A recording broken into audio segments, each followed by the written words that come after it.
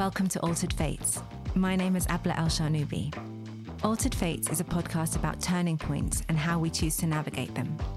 Each episode, I invite a guest to tell me about a moment in their lives where events conspired to instigate change and propel them forward. In this episode, I spoke to Mo Ayoub. Mo is a Radio 1 presenter and continuity announcer on Channel 4. Like me, he's of Egyptian descent and grew up in the UK. We talked about the experience of being bicultural, the sometimes harsh reality of getting your dream job, and how having a distinctive voice can take you places. Hope you enjoy.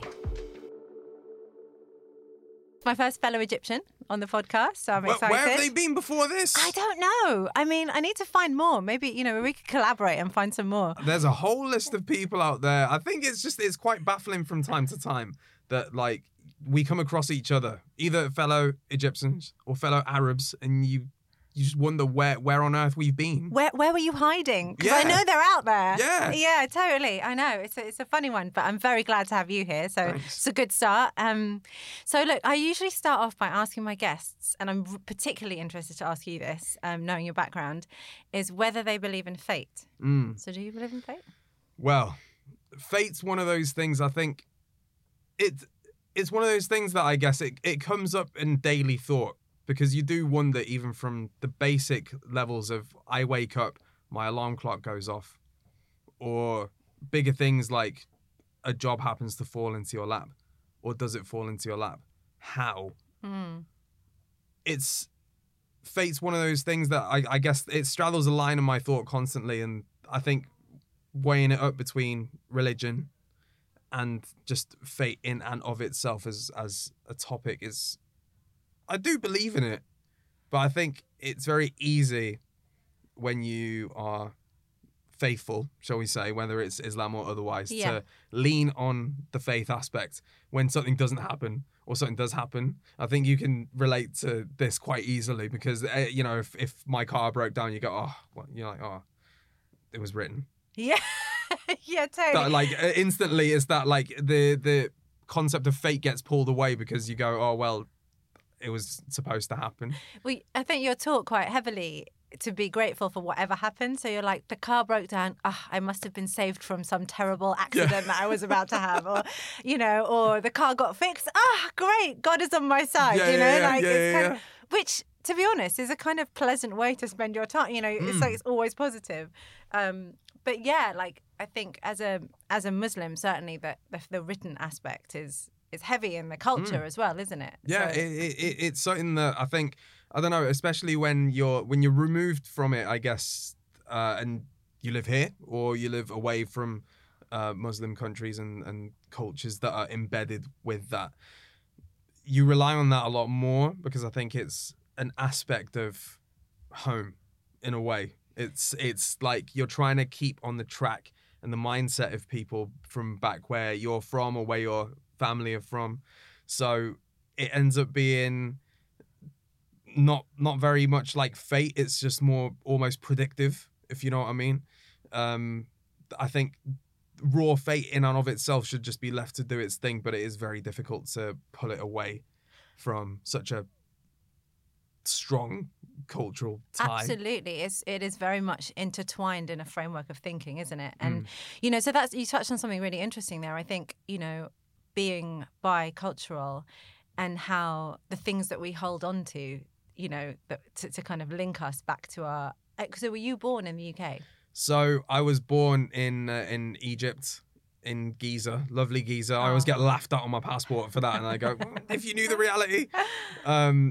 And then we moved to the UK when I was 3, and then I've lived here ever since. We dotted around the country as, again, many first generation immigrant families do. Particularly, my parents work in healthcare, and they had to go through the same tropes as someone who had just finished uni because of this whole, we don't recognise the years of work that you've put in Egypt, where people weren't getting any anaesthetic when they were getting their stuff done.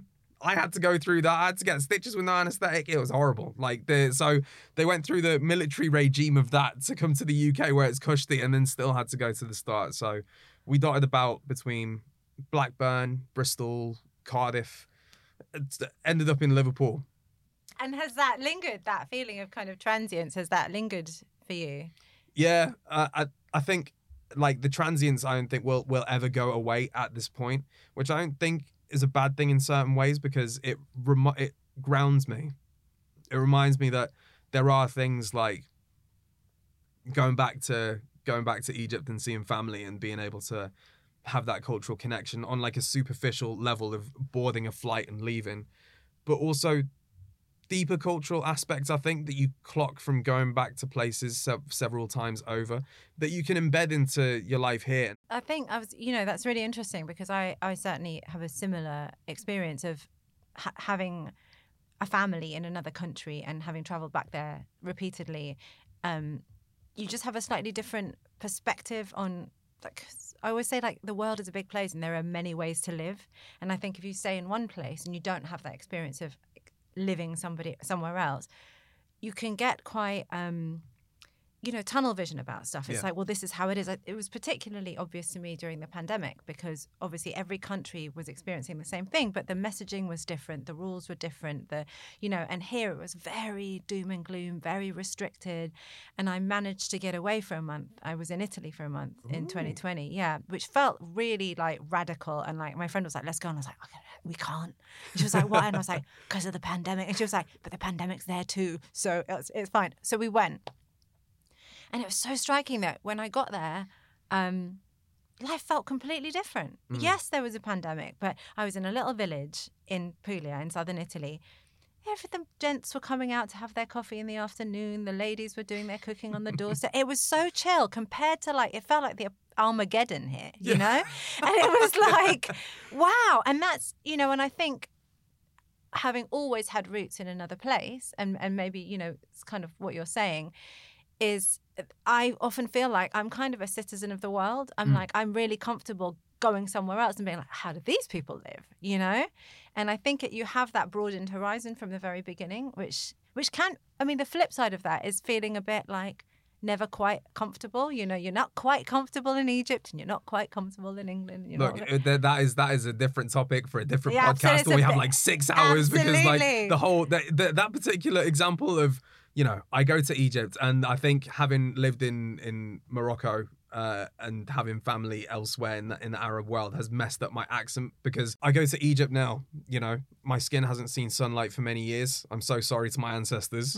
But I go and they're like, oh, are you Algerian, Moroccan, Tunisian, Libyan? And I'm like, is this based on my look? Is this based on my accent? Is this based on how I dress? Like, where's it lying? Because I sit there and I'm responding to them in Egyptian Arabic going, I'm from here. Like, I can give you the street that, like, I was born on. I can say the neighborhood that I'm from. Like, I have this knowledge. So, like, why? And it doesn't help with that idea of feeling displaced. I think that there's certain elements in a weird way of my life and how it's worked. Like, the rejection, I guess, in a way, from locals in Egypt has helped me with how I see myself in Spain, for instance. Like, when I was growing up and learning Spanish and eventually got to uni and started learning Catalan, I would go, and I've done a lot of things in Barcelona in the music scene, and know people through and doing linguistic training and excursions and stuff like that, and they don't bat an eyelid. You open your mouth and speak Catalan, they do not. They're shocked, but like, it's not in a way that they're like, where are you from? They're just like, oh. They're like, cool. Like, okay, impressive. Like, you can do it. Whereas I feel having lived away from Egypt and for so long and the Middle East, I think you go back and there's this, it's not a trial of fire, but like there's several steps to like regaining people's trust as that person from where you're from. Yeah, and like, absolutely. And like, it's almost like, it's subtle as well. It's like, if I go, say I take an English friend with me to Egypt and we go to the pyramids, and they're like, yeah, 2 foreigners. And I'm like, bruv, I'm not a foreigner. And he's like, he looks at me and, he could just kind of looks at my clothes and goes, you sure? And I'm like, I'm speaking to you in Arabic, Yeah. And so it's almost like, I see it more as like what category they're going to put you in. Because people in Egypt are they're pretty friendly and they're pretty welcoming. And it's just like, am I in the inner circle again or no? You know, like, have I graduated? What can I tell you? Can I tell you about, I don't know, the food we eat after Ramadan? How can I prove myself here? You know? Yeah. So it's an interesting thing. Like you say, it's a really big subject. The whole kind of, where you fit kind of thing as a bicultural person. You're a Radio 1 DJ. You worked in community radio, represent. So music has been your thing. Music's been a constant thing. That was the thing that I guess through all of what I've mentioned about finding your place when you're growing up, with it being not that easy, I guess music was the thing to lean on because, you know, you had mum singing Abdul Halim Hafiz at home, the classics, and then dad on the other side. Dad is the reason that I think I really dip my toe in properly, and he doesn't like it when I bring it up, or he's either forgotten, maybe. But my first proper exposure to music was through him. He had, I don't know why, in hindsight, he had 50 Cent's CD, the single for In the Club, in the car. Your dad did? Yes, somehow. It still baffles me to this day. He had it in the car. I remember finding it, taking it, and putting it in the computer at home. I was like, whoa. I was like, what is this? Because I guess at home, in Egyptian homes, like when you're abroad, it's kind of like a mini embassy for Egypt.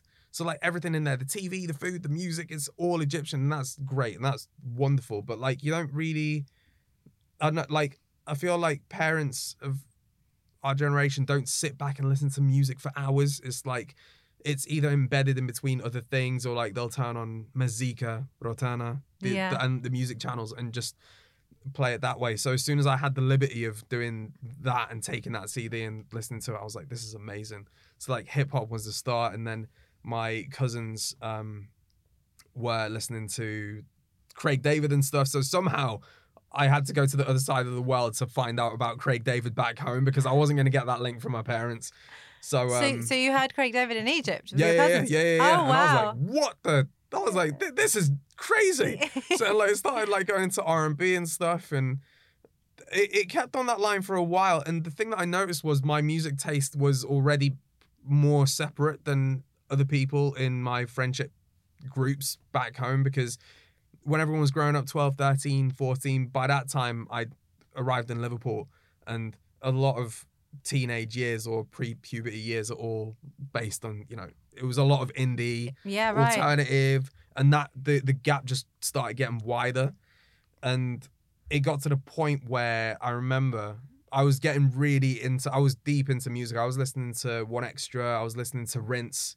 I can't even remember how I found out about Rinse because they'd come to Liverpool and done a tour. So like, I was like, okay, let me check these out. So I was listening to all that stuff, like drum and bass, jungle, things that people in my school were not listed. They were not even close to. I remember coming in with the first gig CD and they were like, what the hell is this? What on earth is this? Stick the Wombats on. I was like, no, I didn't stick the Wombats on. Like, what a mess. And that all grew from the Craig David, like the roots of Craig David. It's so funny. I think people really, like, you know, you're one or the other, aren't you? You're an indie kid or a hip hop kid, and they're like, and that informs your whole trajectory. And like, you know, you can cross the streams later, but that's so brilliant. So Egypt was the source of your like R&B and hip hop. Yeah. Because I think like my because I've got cousins who live in Dubai, and that's my dad's side of the family. So when we started out in life, we used to go see them like in summers, and my cousins are way older than me. And the thing that you forget, or I guess you don't really twig at the age that you're at until you've become an adult, is that particular part of the world, the Gulf, not just Dubai, but the Gulf is very Americanized in terms of their tastes because of the history and recent happenings. So yeah, like Egypt was the source of it, but a large part of it was based in me going over that way and seeing what was happening elsewhere in the Arab world and seeing the influence. Because I feel like Egypt's quite isolated because they kicked out the French, they kicked out the English, and they're headstrong, which is great. But like the external exposure and the mixing of cultures, as it were, has kind of like gone a ways, I think. Yeah, I absolutely see that. They're a few years behind other places in terms of like receiving, you know, things like music and some popular culture stuff. Okay, so like music is the kind of career path of music is an unusual one, you know. Or let's not say it's unusual. It's just that it's not beloved by parents. Yeah. So what do your family do? Like, what's your background? So my parents they work in healthcare. My grandparents on my dad's side worked in healthcare. My grandparents on my mum's side, one was in law, and my granddad was worked for the aviation authority in Egypt. Right. So all very non creative. No creative. So how did whatever. it go down? You really bucked a trend then. So how did it go down when you started kind of veering into the entertainment industry? It took a long time for the acceptance of it, which isn't an unfamiliar case for many people. So I did languages at uni, and on the side of it, I did student radio at Leeds, and was just glued to that. Like I missed lectures in first year, and I'd always gone to class because, you know, you'll be familiar with, if you missed class in an Arab household, you're going to get screamed at. Oh, yeah. So I missed lectures and obviously didn't say anything. But from the moment I stepped into a studio in Leeds, they were like, you have a weird voice. I was like, okay, great. They're like, get on mic.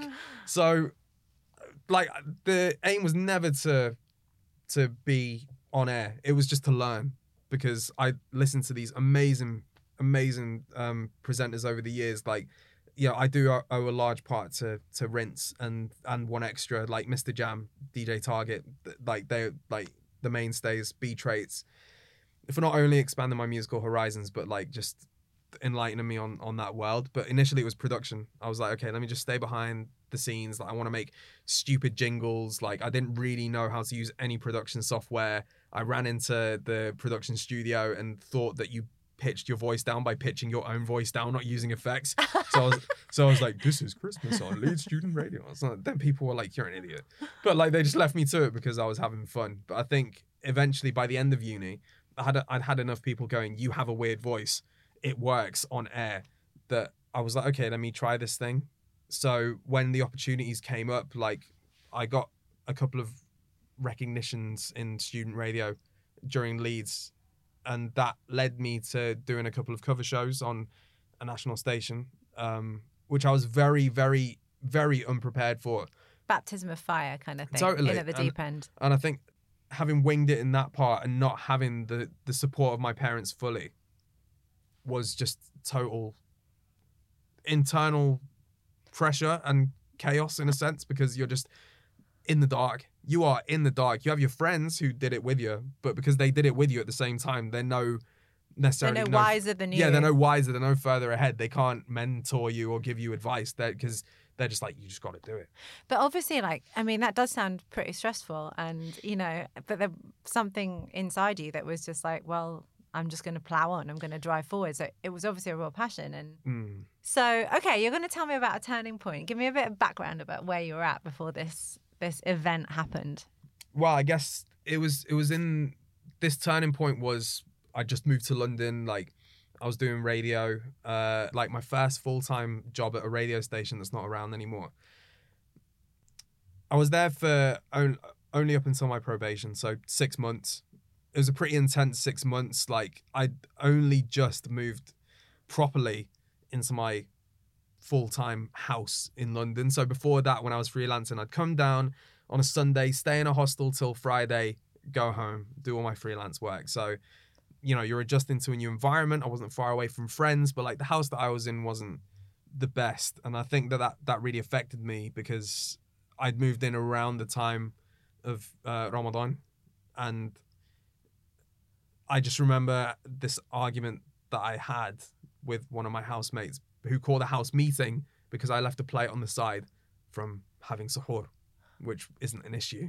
Oh, wow. So just to explain, suhoor is like people who fast during Ramadan often wake up just before dawn to have a meal. Yeah. Sort of very, very early breakfast. So you'd gotten up in the night, had suhoor, left your plate because it was probably 4 a.m. And gone back to bed. And someone called a house meeting. And someone called a house meeting, and they were like, we don't care about I don't care if it's Ramadan, like you keep the house clean, whatever. And I was just, and all the housemates were just looking at this person like, what on earth is, and I was like, okay, so this is how it is. So that's the kind of personal life context to what's going on at work. And that slowly turned into the unhealthy obsession that I think a lot of people get when they first start in radio and they have access to a studio, is staying there at all hours of the day, just because, and especially in community radio, because the community bit is so key, because it's just the door of people coming and going all the time. So you can have umpteen chats. You can have the same chat 20 times with 20 different people and get 20 different outcomes. Super interesting people. Super interesting. And, you know, I'd come from outside Liverpool, where I'd spent the past 10, 11 years being the only Egyptian in miles and one of 3 brown kids in a school of 1,500. So, like, for me, it was... Suddenly you're steeped in this kind of multicultural environment. Yeah, and you know, you kind of get a feeling of home in a sense, because you're part of the fabric.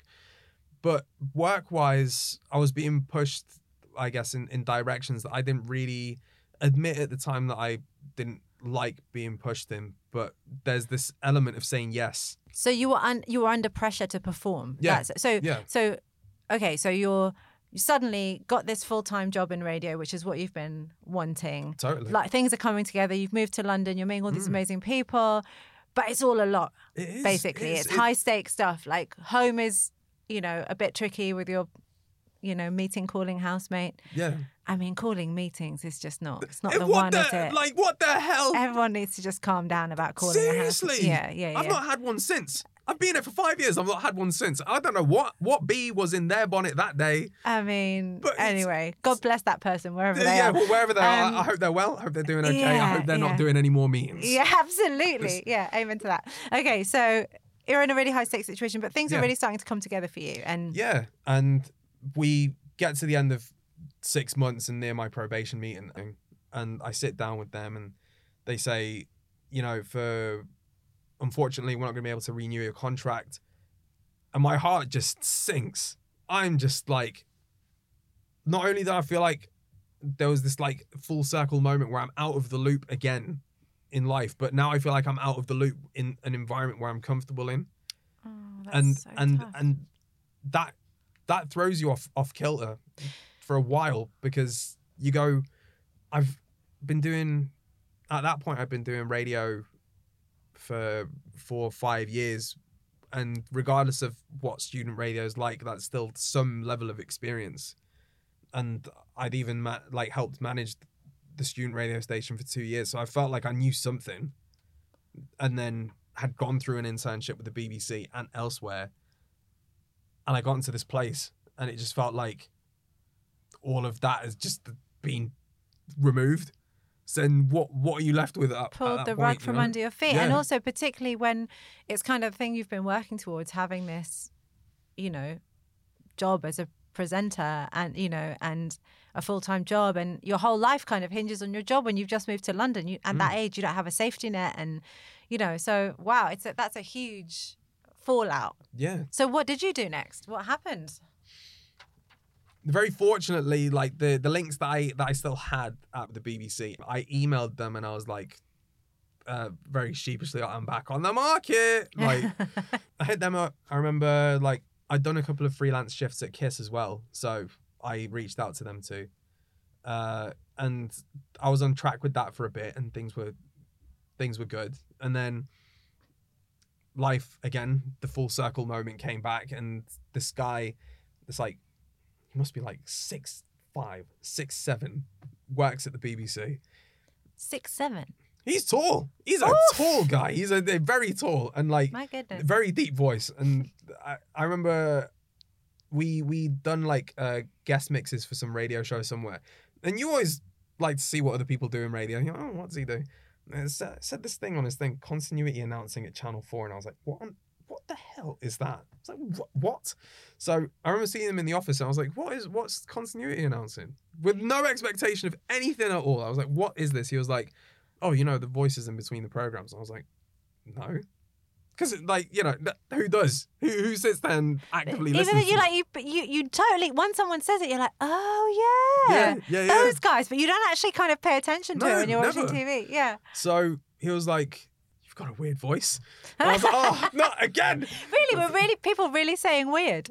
Well, at the start, Unusual. yeah. At the start, yeah. Eventually, it became the softer term, unusual, unique. Yeah, okay, unique. Great, yeah, great. But I know at the heart of it, someone's going, "What? Where's this guy from?" Yeah. What is he eating? So he was like, you should try it out. Like, go record something, and I'll send it to Channel 4. And I was like, stop it. So I carried on, freelancing for a bit. Didn't put it in the back of my head. And then one day I was like, maybe I should. So then, I remember going into Represent. I'd moved to Represent at that point, and God bless it for all the opportunity it's given me. But I went into the production studio. I went on YouTube Ripper and got the end of Coach Trip at the start of Come Dine With Me, all these things that were out there. Scripted some stuff, and I was like, this is nonsense. This is absolute, this stuff on this paper is going nowhere. This is horrible. But obviously you're in it now.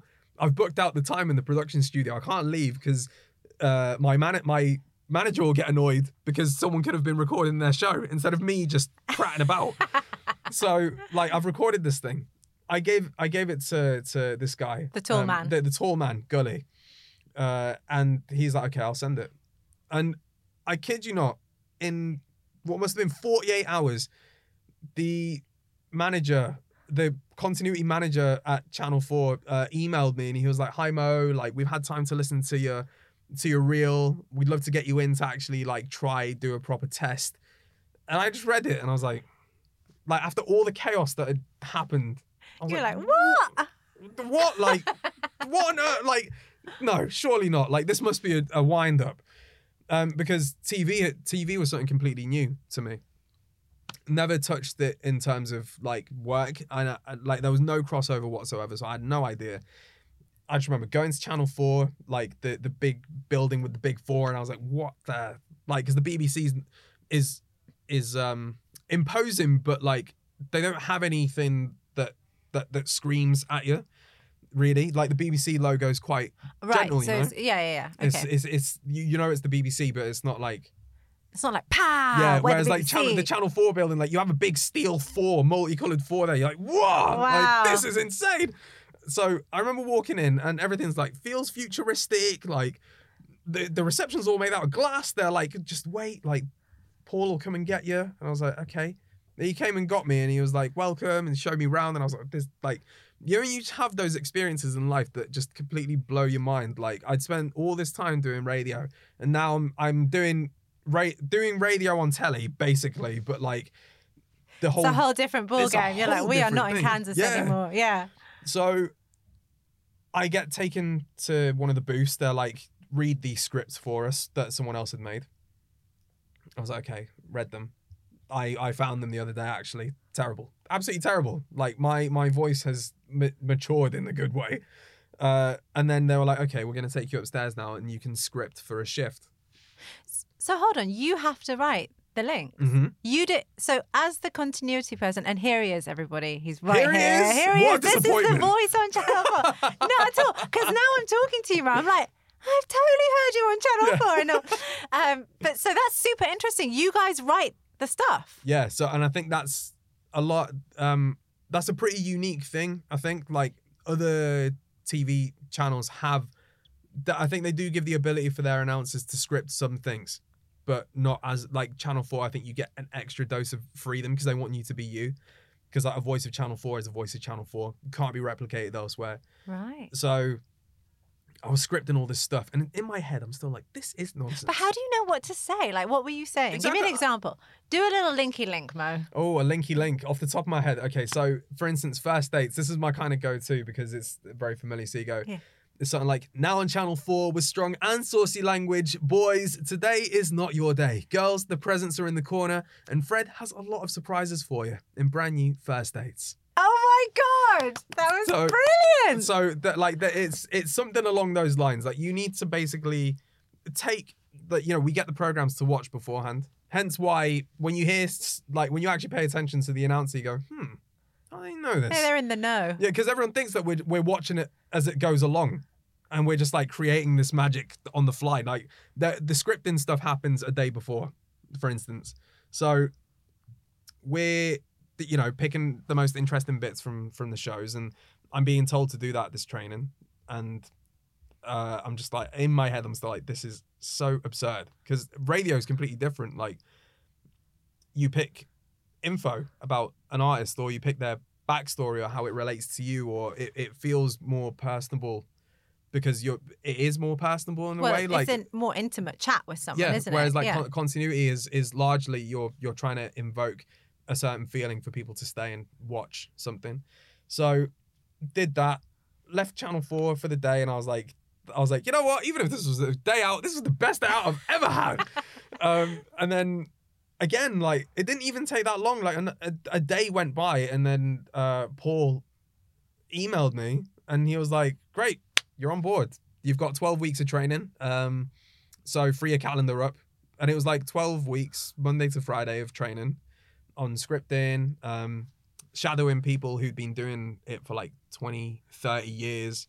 I think one night when I was training, I got pretty much left to it and just went live with that person like overseeing me. And then and he was like, he was like very, very, very energetic and brash. And he was just like, "Right, get in the seat. You're going to go into Gogglebox. This is going to 1.5 million people now." And I'm like, "Why are you saying this? Mate, Why are you saying this? I don't want to know that." Like, because you can't see it, because the booth is literally just a series of screens. Like, if anyone's ever watched something where you've got people in a TV gallery. Yes.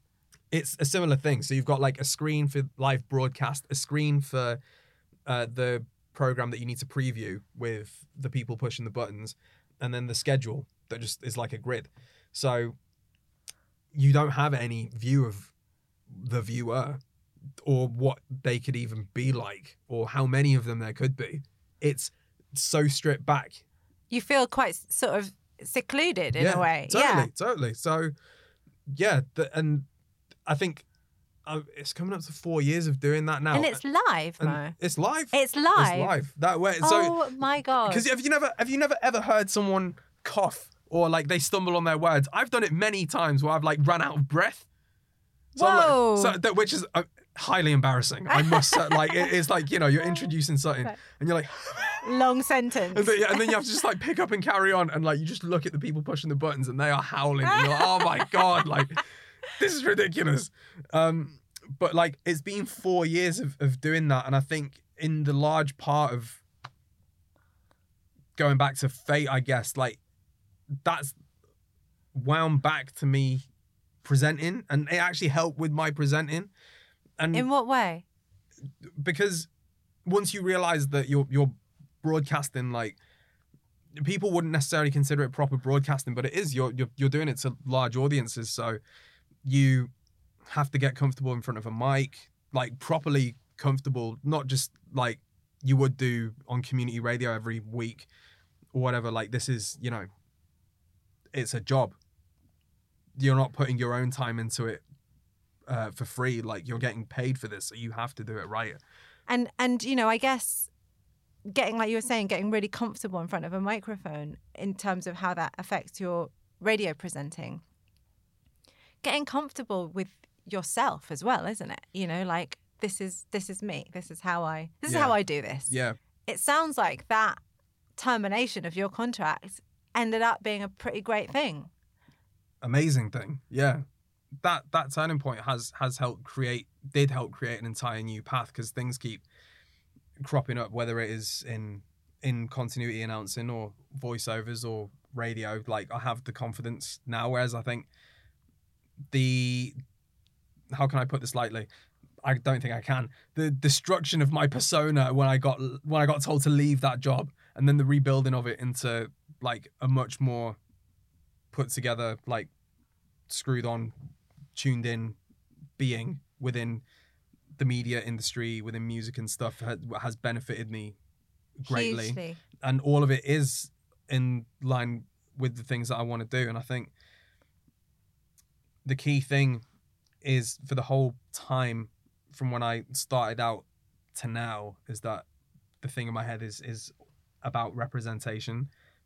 Like, where are the Arabs? Where are That's they? and I know that sounds like a ridiculous thing to say in a certain way, because people on the stereotypes of Arabs instantly look at the Arabs from the Gulf wearing the Ghatra, Kandora, they drive a G-Class Mercedes, Yeah. they live in the Burj Khalifa, they have extravagant everything. But they don't realize on the reality of it that that's just like, that's such a small part of it.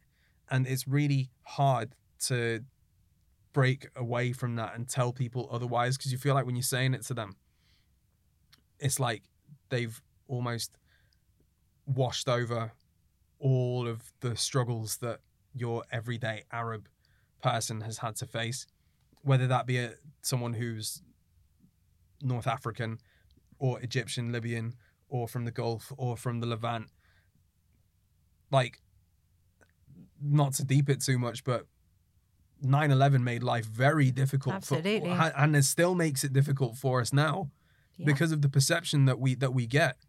And I think that unfortunately, like, that was such a defining moment for so many people, that there's still some remnants of of the slight against us within the media industry, and even from behind the scenes. It's like, you know, because you see other people from other ethnic backgrounds, and they say where they're from and how they relate to it and stuff like that, and there's still a big engagement with it. Whereas as soon as you say I'm Muslim or I'm Muslim Arab. or I'm Arab, like, the Egyptian thing is a different thing, because people lean on other crutches for that. It's more pyramids and pharaohs. Yeah. Like Egyptology, big thing. Yeah. Great, cool. But like, when you actually say your ethnic background as Arab and that you're Muslim, the shutters come down slightly. Hell of a lot of baggage. There's a lot of baggage attached to that. And, you know, like, obviously, it's been, there has been a huge shift. And I remember reading a lot of stuff about how if the kind of the whitewash of propaganda around being Arab or Muslim, particularly Islam, more than Arab, I would say, since 9/11, if another ethnic group or religious group if the same language was used about another religious group, there would be uproar. But it was absolute blanket propaganda, like anti-Muslim propaganda. And obviously, and then there's been ISIS and there's been Syria. And since then, there's been so much. But it's so, I don't think people realize how you're just on the defensive immediately going, but we're not all like that. You know, the religion isn't like that. There are so many, you know, and that obviously, I mean, I remember after 9/11, and I think another interesting aspect of it is that it's a lot of the time how you're received in society is dependent on how you look, how you present. Do you immediately look like a Muslim? Have you got a beard? Are you wearing a tarha? You know, have you got your hair covered, a hijab? Are you wearing a abaya? All of that stuff. And because I don't have covered hair and I wear Western clothes. And if to look at me, you couldn't really tell where I'm from. You know, if you've got a keen eye, you can see that I'm Middle Eastern, but otherwise I could be Spanish or something. So I didn't encounter a lot of racism on face value, you know, when people didn't know me. But after 9/11, I remember calling up. I was trying to rent a flat, and this woman was taking my name over the phone. And I've got a long name, you know, and I was like, ABLAEL- no, I'm not finished yet, SHA, you know, that whole thing. And she just went, I'm sorry, I can't spell that. And it was clearly, you know, Ray Smith, you don't know me from Adam, man. Like, you're just literally looking at my name on a piece of paper. And it, you know, and it suddenly put me on the back foot in the way that I have been privileged not to have experienced because of all the things I've just said. And so, yeah, it's frustrating. And, you know, we're saying, like, where are all the Arabs? Obviously, there are places in London where you can go and see a ton of Arabs, you know, go to Harrods. There are a lot of Arabs. Go to Edgware Road. There are a lot of Arabs. But, you know, I'm interested in, I mean, you know, there are Arabs in London. Obviously, they're around and stuff. But where are the Arabs in in the creative industries? Do you know what I Exactly. mean? Where are the Arabs in the media? I want to talk to those people about how they consume British culture that we've grown up in, how they connect that, like we've been talking about, with their roots. How does it feel? How do you feel about the stuff in, the bombardment of kind of anti-Arab, anti-Muslim content in the news that's so extremely biased, even though it's supposed to be kind of, balanced or whatever. And those, wherever you are, guys, come out and talk to us. Yeah, please. Yeah. Please tell us what you think. But there's also the thing that I had to be in my bonnet about in terms of representation in the media and people being either voices or faces on non-Arabic speaking channels is that we still have stories like everyone else. We have personal stories that will help tell the subject matter that's needed, right? One last question for you. So from your kind of dark night of the soul and then your rise again into the, echelons of Channel 4 and the BBC, what are your takeaways from that? Like, what did you learn from that? What was the thing, the nugget? What are the nuggets? I think the biggest thing, I think I probably had forgotten it, so maybe I hadn't necessarily learned it afresh, but I definitely relearned it, is just like trust in yourself and the process. And in that bit, that is where fate works in ways that you can't say, inshallah. That I think, like, that you can't just say like, oh, it's like God's will. Like, there are things that you get caught up in the cycle of life so much that you can't track what's happening necessarily, but things have happened for a reason, and fate has worked in ways that's led you to that spot. You just have to trust in yourself. Because I think if you don't trust in yourself, then you're not even letting fate be able to do what it needs to do. Because you sit there and you go, maybe I want Cocoa Pops for breakfast. No, maybe I want Kellogg's. And then you just sit there for the whole time, stuck. Trust your instincts. Yeah. And take the opportunities that become available. Yes. That seems like a good place to end. Thank you so much, Mo. It's been such a pleasure talking to you. What an honour.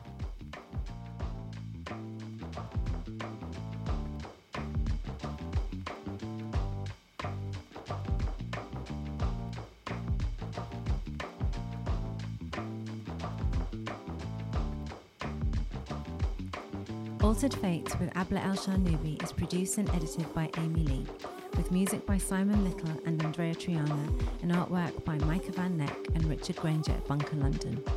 If you enjoyed this interview, be sure to like and subscribe to be updated on upcoming episodes. You can also find out more info and get in touch via Instagram at _altered_fates. I'd love to hear from you.